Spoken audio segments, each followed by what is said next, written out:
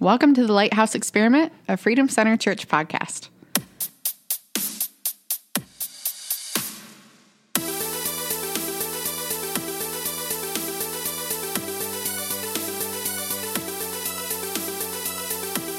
Well, welcome back to the Lighthouse Experiment. This week we have our guest, Steve Hernandez. Thank you so much for being with us. And Jim Parkin and myself, Ashley Chandler.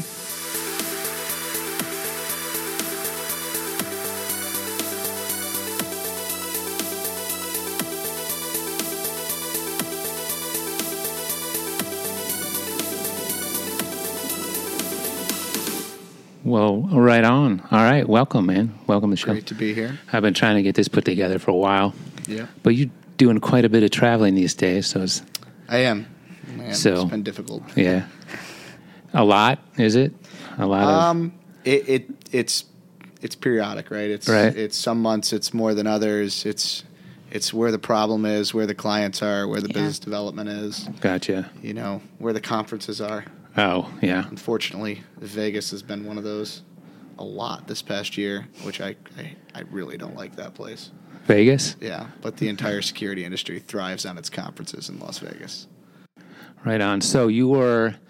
Tell us about your military career. Yeah, so I was a pretty troubled kid, right? And I knew when the towers came down that I was going to join. Okay. I knew September 12th, well, really September 13th, 2001, that I was going to join the military when I graduated. Okay. I was in 8th grade when the towers came down. That was my driving force, right? And then I watched, you know, the years leading up to me graduating, the casualty rate and the wars and in both Afghanistan and Iraq, and how they spurred, and you know, just the rate of casualty was so high. Right. And I walked into a recruiter's office in 2006, and I said, "How do I join the infantry?" And they said, "Right here, sir. Sign." And that was what I did. I joined the infantry. I left, went through what's called OSINT, Right. training, at Fort Benning, Georgia. I left January 4th, so 4 days before my birthday. I was in 30th AG in Sand Hill and Fort Benning on my birthday, and it was quite the experience. There was not birthday cake and presents and love like there normally would be. No. There was yelling and blood and more yelling and some more yelling after, you know, that. After the yelling? Yeah. It was an experience, right? I remember pulling in to Fort Benning on the bus, and I'm like, what did I do? Because there's kids that are fighting to get to the back of the bus because they don't want to be the first one off the bus. Dude. There's just drill sergeants lined up, but it's cool. You know, I mean, It's cool after. Yeah. It's not in that first moment. I mean, I had a 60-pound, a 40-pound rucksack on, you know, 6 months leading up to going. Like, I was in the woods every day. Like, I mean, I was... You were all in. Yeah. No, it's what I wanted to do with my life. Then I graduated April 17th, 2007 from OSINT, and then there was a guy standing next to me, and he goes, I'm going to volunteer to go to Iraq, because they were coming down going, who wants to skip orders and who wants to go straight to a deployable unit? So the guy next to me is like, well, I do. So I was like, well, I can't let you go by yourself. So we ended up getting separated. He ended up going on and doing some other things in 10th Mountain. But, I ended up in Iraq would have been June 1st. So I graduated April 17th from basic training, and I was in Iraq by June 1st. Man. Crazy. Yeah. So 17 and a half weeks of training, which I don't even think I touched like night vision or anything when I was in basic training. So it's a funny story, right? So I get to Iraq June 1st. I'm super blessed in the sense where I get thrown into a reconnaissance platoon with guys that have been together for 3 or 4 years. Yeah. Right. They were all guys that got DUIs up in Ranger Battalion and got kicked down the hill down to the infantry unit. Right. But they're like some of the most squared away dudes you ever work with. Right. Awesome soldiers, great tacticians, you know, because Ranger Battalion puts a lot of effort into training their guys. Yeah. So I I get there, and of course I'm back on the low end of the totem pole. I'm the new guy, so Right. a few months earlier I was dealing with the same thing. So I'm carrying water containers, and I'm doing front back goes and the gravel because they're just it's a hazing ritual, right? I mean, it's what we do to the new guy. But I remember I'm on my first mission in this platoon, like a couple weeks into it, right? And it was kind of like sink or swim, but it wasn't like joining a football team. Like if you sink, it's probably going to be your legs or your arms or something, or something bad happening. But I'm on this operation, and I couldn't figure out how to turn my night vision up and down. So I'm running through an entire mission with blurry night vision, and I just look back on that and I laugh now, but I ended up the entire half the mission, right? I had my night vision down, and I'm using my laser, my IR laser, to laze targets as we're clearing through houses and stuff. And I'm like, man, I can't see out of these things. Like, they didn't teach me that. You know what I mean? Like you look back on terrible. that, and it's funny. I've told that story to like departments and agencies that we've trained and stuff, and I'm like, the little stuff matters, right? Like when you're hitting a door or you're hitting a building, and you're going low light and that night vision, and I mean, that's everything. So it was a transition to, honestly, back then, like I think guys are way better trained now. Like it was a war, right? I mean, it was a war, and if you talk to guys in any war, right, it's just go and do it, right, and just show up, and just be a good dude, and which is, I would say, most of like what's necessary. Like right. You want that heart to it, but you don't want to. If you can have them really well trained, then they'll, I feel like, a little bit more better success rate. What's crazy though is then you step out of that world, right? Even for me, so I was in the Army in kind of like the Cold War era. I mean, Desert Shield and Storm happened, and some little dust ups. Like I think Mogadishu happened, all that stuff, but nothing like a substantial sustained war, like is still currently going on. But even with us, getting out and then being around people that aren't squared away and have no attention to detail, and like in my case, when they get in the medic bag that's in the rig, and they use an IV needle, but they don't replace it, that to me, that's huge. That's like, now I might not be operational because you were lazy at the end of your shift, and it's just... I'm just glad we're still friends. And that's why I'm an accountant, because it's all fixable. So it's in, I don't know. We all need accountants. Oh, we all. But so you're in. Yep, I'm in Iraq. I was there for 1 year. Again, super blessed. Like I got to give glory to God on this. Like I could have got thrown into a line unit, a regular infantry unit, and I would not be where I am professionally today. Okay. I had some of the best special operators teaching us young guys what we knew for a year. That's awesome. And it really. So I was part of a high value target interdiction team. So our job was to go after Al Qaeda in Iraq. So we were given like the target packets that like Delta Force, or what we call CAG, Combat Applications Group, like the target packets they didn't want, or the ones they hit that were dry holes. We would go re-hit those target packets. And it was interesting because I learned a lot about intelligence, which led me into the career that I'm in now. I learned a lot about intelligence collection and analysis, how to, target identification. That's cool. How to manipulate the information into taking that information and turning it into a product where you can now go execute on a high value target. Wow.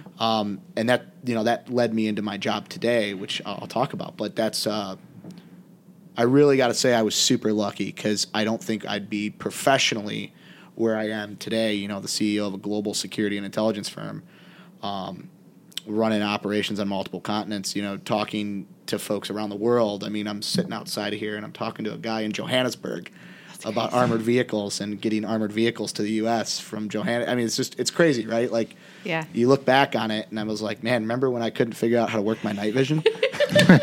Right. So, yes. It's so good. Yeah. But it's crazy. So I come back, I was dealing with a lot of back issues when I came back. Dealt with some stuff on deployment. It was a rough year. It definitely. I wore it on my sleeve for a long time, and I came back and I transitioned to Fort Knox, and then I transitioned out. went through a brutal divorce.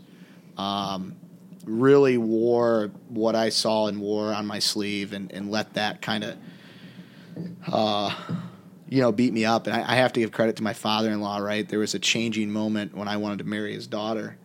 And he said to me, stop letting Army Steve be your identity. Right. And I was like, man, you don't know me. Don't tell me what to do. But yeah. But it was he's like, right. You got to do something about it. It was like, man, this guy's got some wisdom. I don't know. But it changed my life. Those words right there, because what I had looked at myself was I was like every other, veteran stricken with PTSD or TBI or, because the things we see in war is hell.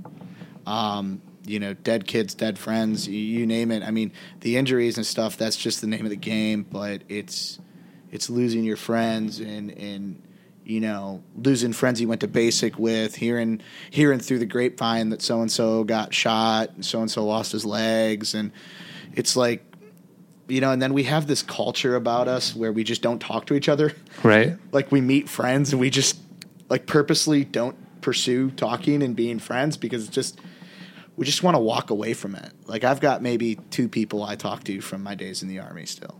I've met so many people along the way, right? So I guess that's not true, but there's 2 people that I deployed with that I still talk to. Okay. The rest are dead, and that's that's just a fact of it. I was sitting in my office the other day reading the news about and love the U.S. government, what they're doing with the Taliban and everything, but it's like, wow. Like, we're really going to strike a peace deal here. But then just over the weekend, put a hit on them. Yeah. But, when you're seeing it, you're like... Right. Absolutely. So there's so much to that topic, right? There's so much about, war, and we could spend 20 hours sitting here talking about that and what it does. I think for me, it was... I had to, when I came back... I had to find my passion again and then make that my purpose. And that's what led me into entrepreneurship. That's what led me into, like, I tried the whole I want to be a cop thing for a while, and I was like, that's not for me. Yeah. I'm really going to end up in trouble if I do this because it wasn't for me. Well, and for me, knowing you as little as I do, but knowing you were at the sheriff's office, and immediately after a couple interactions, I'm thinking, this dude is levels higher than that place. It's just, I don't see this working out. Yeah, that was an issue, man. Like, I tried to do so many things while I was there for the short time because I had so much, and it was funny. Like, I remember I'm on 4AB, which is the floor there where the guys are the super dangerous guys, all the bad guys. And they're the guys, the deputies are looking at me like, what are you doing here? I'm like, I don't know, man. I just want to try it out. I just want to check it out. Business got slow for, a year. So I was like, hey, I'm going to go do this. And we got married and had a kid on the way. And I was like, man, I need to pay for that kid to be delivered. How's that work? Right. I was like, cause the Army used to handle that. Right. You know what I mean?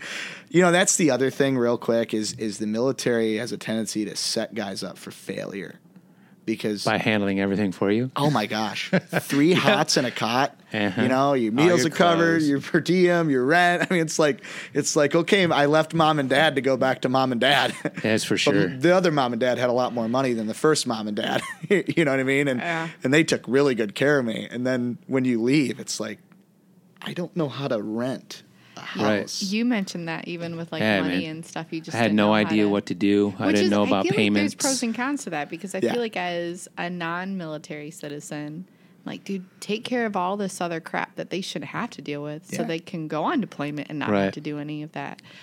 But maybe, But the flip of that, maybe have a little bit more of that training before you send them loose. I mean, I don't. Well, I think there's something to be said about that because, it's I occasionally have to take what we call a combat pause, right? Where I just step back.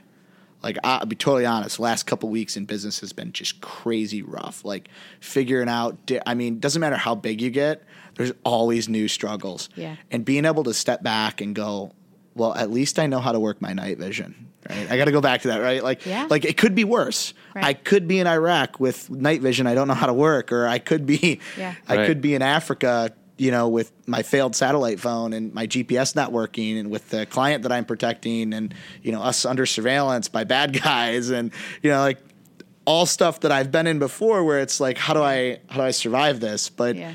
I don't know. I think there's just That's really good though. there's a good. piece like where you just have to come and realize where you've been and then use that. And I'll say that's what, my father-in-law telling me those words, and it really was hang your identity in God is what he was saying. Yeah. Right. And it took me a while. I got saved here at the Freedom Center 2013. And my life changed when I stopped trying to be, gun-ho, elite Army Steve who just, tried to rely on that. Yeah. Because I was in a hole every other day mentally, just trying to pull myself out of the carnage and the chaos.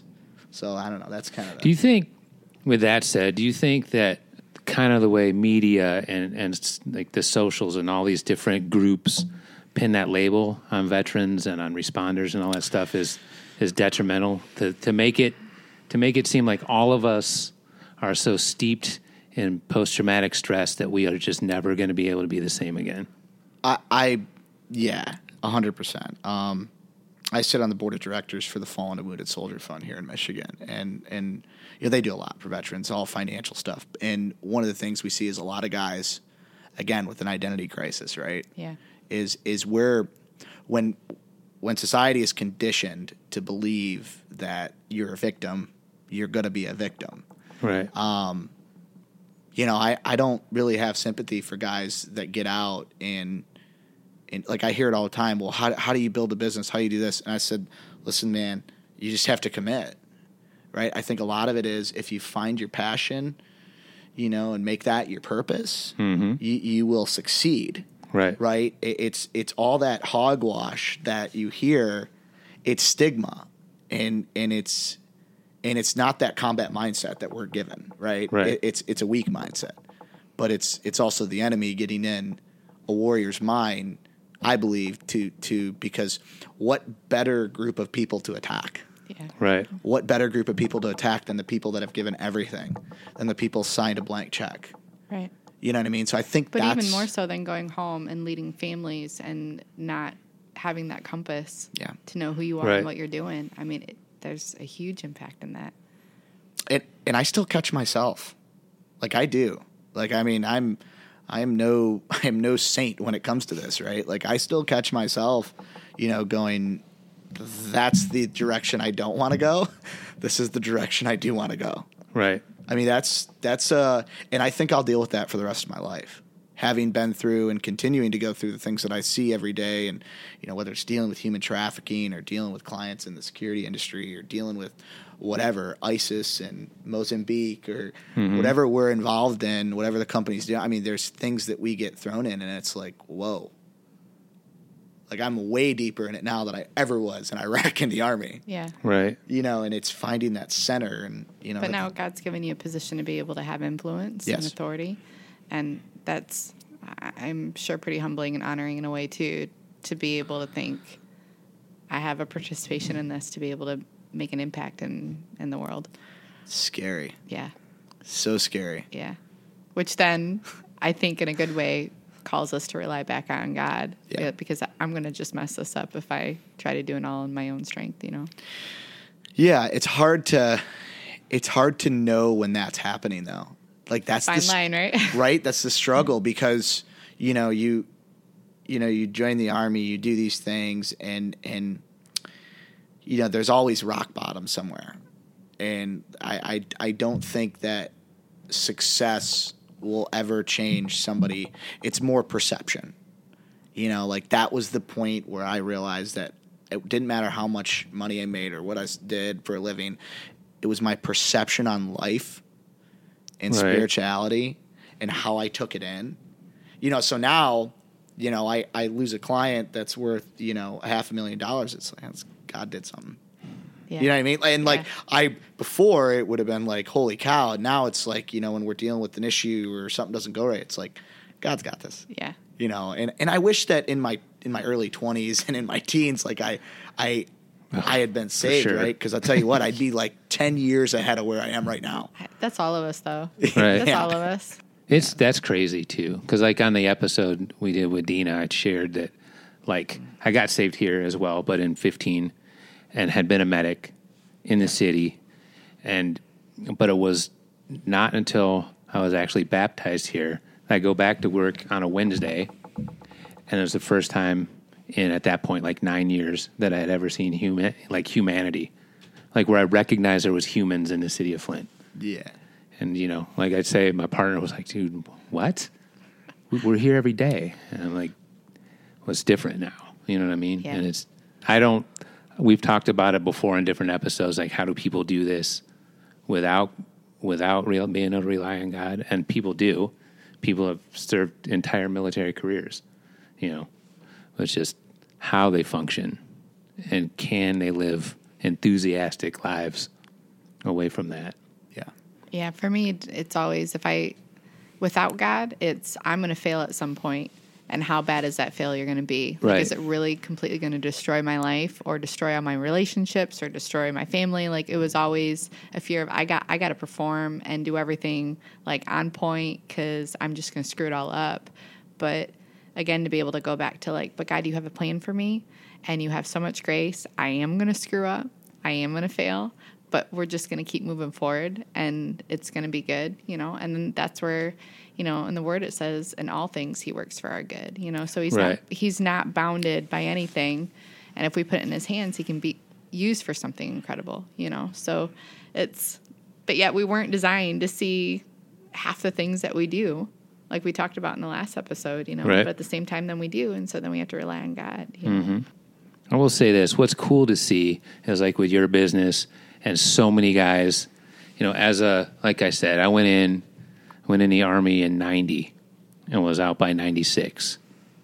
But to see this generation and now what's weird is guys that were in these sustained wars we're in now are actually now fighting with their sons.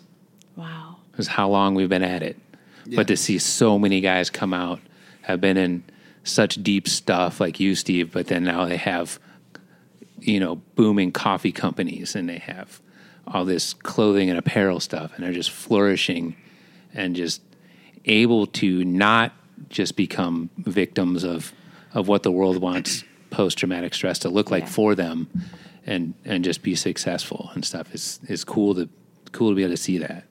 Yeah, and I gotta stress just the identity thing, right? Like when I got out of the Army in 2011, I got out April 21st, 2011. You know, I didn't know what I was gonna, like. I lost a part of me leaving that. You know, like it. I guess for me, and I was at a bar. I was half a bottle into Jameson, a fifth into Jameson, right? And I asked the barmaid for a napkin, and I started writing a business plan. And I wrote the entire North Group's vision and business plan on a bar napkin. I still have somewhere. You know, that was probably June of 2011. And then from then on, I started getting phone calls from friends like, hey, man, I need you to go to Mexico. There's a kidnapping, or hey, you know, whatever the case was. And it started to lead me into the executive protection side of the house. There was a lot of things we did I worked with, you know, certain groups of folks, and we would go and we would do this job. We get paid, sometimes cash, sometimes check. And I was like, hey, I can do this. Like, I can make good money in this industry. But I had a kid at the time, and I was leaving a lot between 2011 and 2012. And a little bit into 2013, I was gone quite a bit. I was more just kind of chasing the adrenaline side of it. Like, what can I do? What trouble can I get in? What, you know? And that was, and I was doing a lot of training then. Still, I was still trying to, you know, I was trying to stand up another company I had at the time. And then in 2012, you know, I really started to try to take a look at what am I doing? And then 2013, I started working with another guy, and he said, "Hey, I want you to come in." And we took that company from, I don't know, $200,000 a year to, you know, $4.5 million. That's awesome. And then 3 years ago, we transitioned everything we had, all of our companies, bought a couple of other companies, and then transitioned it all over the North Group, which is what we have today. I never in a million years thought when I was getting out of the Army that I would be as blessed as I am today. But I hit rock bottom in business twice before I ever made it here. And it's funny because my wife's brought this up multiple times, like, you know, there's a lot wrong with you, but your resilience is great. You know what I mean? Like your ability to get back up after being, and that was always my thing. Was I always wanted a home. I mean, when I got out, first month I got out of the Army, I felt so alone because I couldn't find a job. Right. Like everybody turned me down. And it was almost like, you know, a great example is when I went to the sheriff's department. I wrote entire proposals up for folks. And I was like, hey, you should do this. And they're like, that's a great idea, but not here. And I'm like, okay, well, cool. Is that it? You know, and that's when I decided, like, hey, I can't just come here every day and not be an innovator. Yeah. Right. I can't come here to not change the world. Yeah, that's good. You know, like, get up every day. This is what I tell guys, you know, when I talk to other veterans or entrepreneurs. It's like, get up every day and want to change the world, and you will. That's good. Get up every day and want to change the world, and you will. Get up every day and want to save a life. This year for Thanksgiving, my son Colton and I, instead of doing Thanksgiving at home or with family, I took him down to Detroit, and we passed out food that my wife spent hours making. And watching my son help the helpless, honestly, like, I'm never going to do Thanksgiving with family again. Because that was the most rewarding experience that I've had in a long time.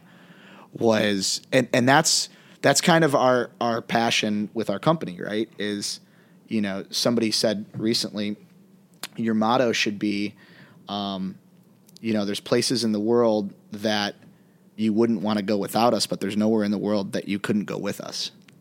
And I was like, that's genius. That's good. Yeah. And it's not because we're super high speed. There's a lot of companies out there. There's competitors of ours that we work with every day that are great companies, great people. There's much more skilled folks. It's just our attention to detail is a little bit different than everybody else. Like, that's what kind of sets us aside in our market. That's cool. It's so cool. I will say, though, for, like, the untrained eye, like, for me, those of you that are living well, veterans that are living well, I don't even know. Like, I don't even know if you're struggling or not and stuff. So I think it's folks being intentional with family and friends, just providing that community and stuff. But community is definitely huge. It's a pride thing. Yeah, I'm sure it's a pride thing. too. You know, and the greatest generation to use that is the Vietnam generation, right? I mean, because nobody got it worse than them. Yeah. You know, World War II guys came home, they didn't talk about it. Right. You know, they just didn't talk. Yeah. Vietnam guys came home and felt like they weren't allowed to talk about it. Right. You know, now we came home and all we can do is talk about it. You know, I say that because, you know, you got guys like Matt Bass, Nick Palmachado. I mean, these guys that have great podcasts and they do great, right? Mm-hmm. They bring veteran issues to the forefront. Right. You know, Vince Vargas.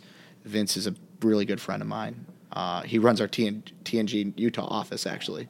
Nice. So, you know, and it's funny because we talk about this all the time. Like, what do we do for the veteran community?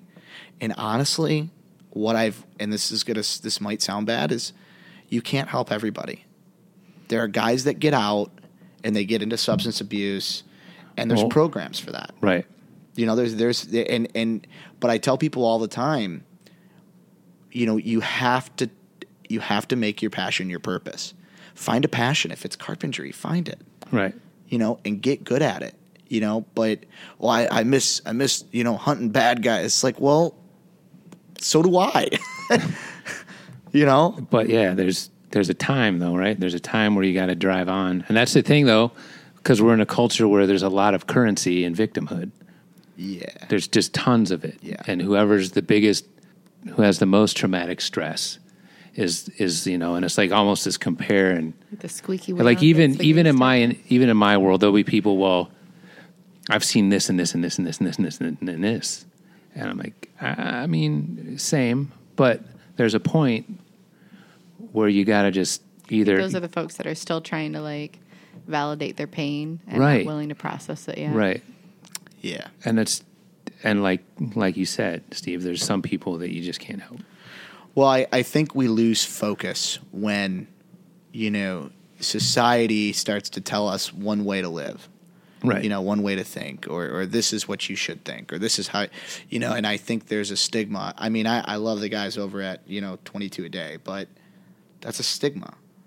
I get that it's happening, but, we got to talk about the reasons why. I'll just give you my opinion, why veterans killed themselves. It's money, women, and fear, typically. I mean, out of the 9 guys I've known, one of those was a big factor. Okay. Fear of losing their home, which had to do with money. Fear of divorce, which had to do with their wife. Right. You know what I mean? I don't know any female veterans that have killed themselves, but I know they're out there. I know they're out there in a staggering number. Mm-hmm. And some of those have to do with sexual assaults. Some of those have to do with different things that occur. You know what I mean? So, I think a lot of it is just being able to have a real conversation about your problems. Like, some of the guys that I know that have taken their life were some of the hardest dudes that I've ever met. Like, guys that would run into a gunfight head first, not care, run onto a school bus full of children and save their life with a bomb on. I mean, like, they wouldn't care. But when they got alone, when they were sitting in their house or they were sitting in their truck and that song came on or that memory came in and their bank account's low and their friends are not around, I mean, that's when the enemy shows up. Right. That's when, and I've been there. I've been there. I've been at that point in my life where it's like I have all these people around me, but I'm so alone. That's the scariest feeling in the world. Like, I'd rather fight 1,000 members of ISIS by myself, than have that feeling, because you don't know how to translate that into good. Right. And I guess what it was that comment from my father-in-law that changed my life. Stop hanging your because it was an identity thing. Right. I had this identity of this victimhood, like you said, right? Mm-hmm. And when that clicked, that's when I started to see success in my life. That's when my life turned around. That's huge. And that's what, like, exactly what we're trying to do here, right? Yeah. Is just provide that kind of, that community, provide resource, and just an opportunity for people to come out of police, fire, EMS world. Yeah.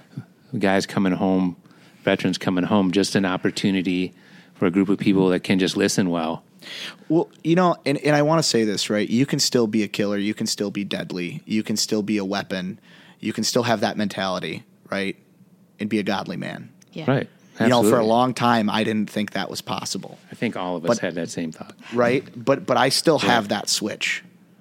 I mean, I can flip that switch when I have to. When I go into work and I'm protecting a client, you come near my client, I'm going to rip your arms off. Yeah. I mean, like that, there's, I'm still that guy, even as a CEO, that sits in front of a mirror periodically, draws my weapon 300 times, just practices, just make sure I have that rhythm down still. I get in my car in my garage sometimes and just practice, just practice like somebody's going to, I mean, what I'm saying is it's okay to still have that mentality, but not, be this hard jerk walking around, right. And we all find ourselves because it's a mentality thing, There was a saying that I once heard about every man needs a woman to love, a war to fight, and there was something else. I forget what it was, but when I heard that, I was like, whoa, That's so accurate. real. Yeah. Right. Facts. Facts. So that's good. Well, thanks for coming in. Yeah. Appreciate it. We're trying to do this year for going into 2020, a little bit more love for the veterans. Because working so closely with first responders, even though I am a veteran, I find myself getting kind of dialed in and laser focused. So, well, I'll help you guys any way I can with the veteran side. I think it's super important. For me, my business gave me purpose, right? And I think a lot of guys, they're not cut out to work for the man. So veteran entrepreneurship is so important in today's world and today's culture. Like we as a society, as veterans, right, need to, if a veteran has an idea, I tell guys all the time, come into my office, talk to me. That's good. Talk to me about what you want. And they're like, well, I don't have money. Man, we can find money. There are people that want to invest in brilliance all over the place. Yeah. Right. Finding money is that's the thing I was talking with a guy in Johannesburg about. He's like, well, I don't know how to fund this. And I said, dude, we'll find the money. There's people out there that want to fund innovation. So I tell guys all the time, if you have an idea, if you have a product, let's talk about it. Let's write a business plan. Let's figure if it can cash flow. Let's figure all these things out from a business standpoint, from an ecosystem, if we can make it live and breathe. And I think that's super important. We should, I go to these veteran business conferences and fairs all the time, and I'm like looking for guys that have that sparkle, and I'm like, hey, we should be friends. Let's talk about this. Because it's simple business practice applied to a guy that knows how to take a mission and make it successful. Yes. Right. Holy cow. Yes. Watch out. It's go time. Get out of his way. Yep. Fantastic. That's so good. All right. You got anything? Closing thoughts, Ashley Chandler? That was so good. No? I enjoyed that. Right on. Well, again, thanks for coming in. Yeah, thank you for having me. Yeah. And thank you, Freedom Center Church, for the space, the opportunity to record here. Yes, sir. You can hear the Morning After podcast on this same network and also Sunday service. Thanks for listening.